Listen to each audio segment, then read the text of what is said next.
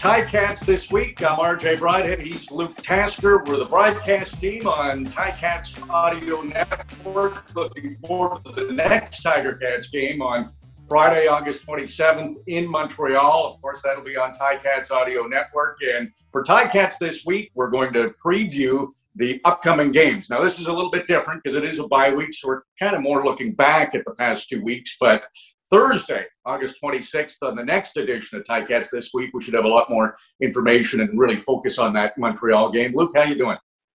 Doing well, RJ. I'm excited to get back into the booth with you next week and to get back into some Ticats football. It was interrupted our early years of broadcasting together here. This bye week did, but very timely for the Ticats. I mean, it was a tough start to the season, and I think that this bye week is probably going to be a chance to just take a breath here and sort of reestablish what the Ticats are about, where they want to go, and the changes that they want to make.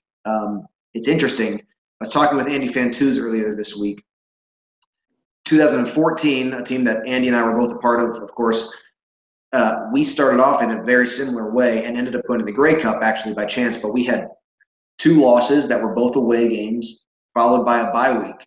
In fact, that year actually, we still struggled after the bye week, but like I said, ended up in Vancouver for the Grey Cup that year. The season's long, and every team you're watching in November, October, and it seems like these are different teams than you started watching back in the summer months of football. I think that's hopefully the story that the Ticats are going to paint as well, where you get to that place and I remember Jeff Reinbold or Coach O putting on film at later times in the season of those first games that you played and some of the mistakes that you made and the inefficiencies that you had, and the message is sort of look at what we are now and where we've come.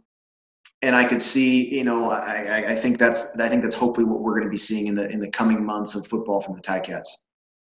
Yeah, in a weird way, I see it as a positive, the 0-2 start. You never want to be 0-2, that's bottom line, but it is what it is. That's what's happened.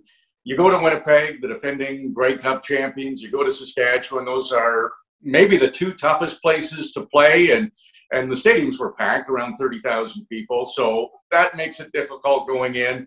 Those games, no matter where they are in the schedule for any team, no matter how good the opposition is, they are games that it's not a surprise if you lose, because Bombers and Riders are both very good and both really, really good at home. So there's no false sense of who the Tiger Cats are. If they had a game where they weren't at their best and won one of those, maybe that mentally they think, well, you know what, we can just go in and win football games. But now nobody's happy, no player, no coach, a lot of work being done, and the bye week gives them some time to regroup and do that work.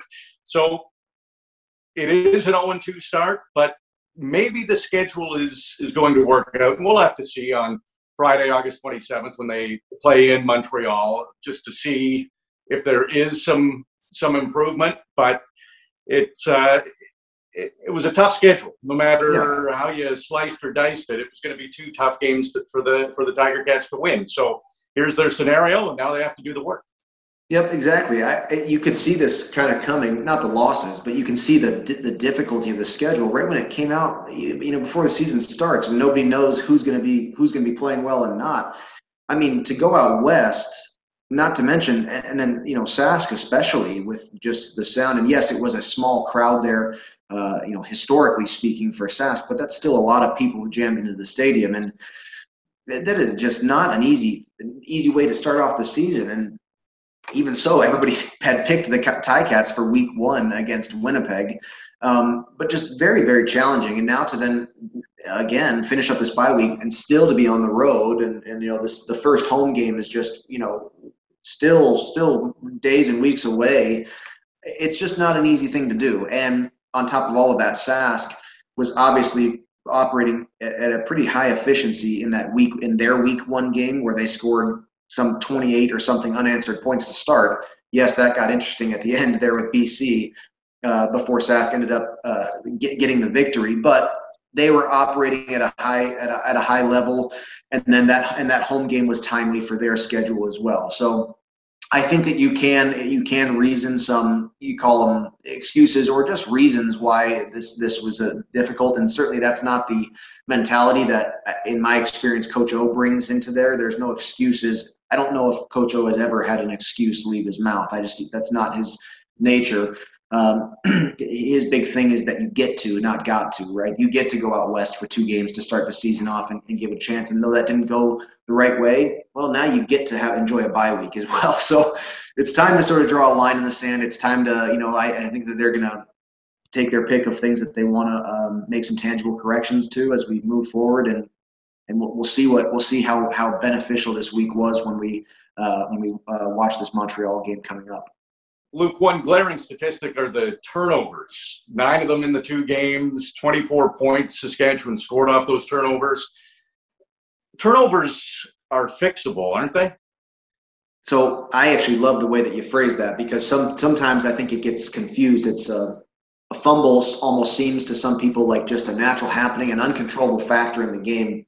It is coachable, and it is touched on by the Ticats every year. I remember in our special teams meetings, I can just picture it right now, that a running back coach or Tommy Condell explaining and literally showing with football in his hand how we do this. You'd think, they probably don't talk about that in pro football, right? It's like you teach kids how to carry the football, but after that, it just is a natural thing. Not the case. It is honest to goodness. It's a coached skill to maintain ball security.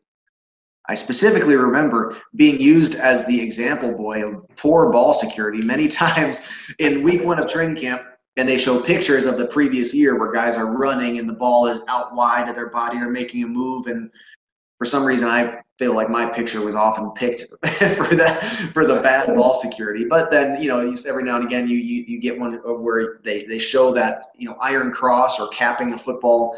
Different terminology for it, but it is absolutely coached on. And after a week with 6 turnovers, guaranteed, they're talking about it. There's even sometimes there are drills that you can do on the field where you're practicing just maintaining that, cross, iron cross as you run through traffic. 100%, it's a coachable factor. To your point, very impactful in the game. We had 6 turnovers. The Ticats had 6 turnovers. A very intimate statistic with that is also explosive plays. So Tommy Condell referred to it as the toxic ratio of your number of explosive plays and your net turnovers. So if you turn the ball over once and the opposing team turns the ball over twice, you have that net 2 positive in the turnover ratio. And then you add your explosive plays to that. And the statistics of winning a game when you're winning that toxic ratio are really, really telling.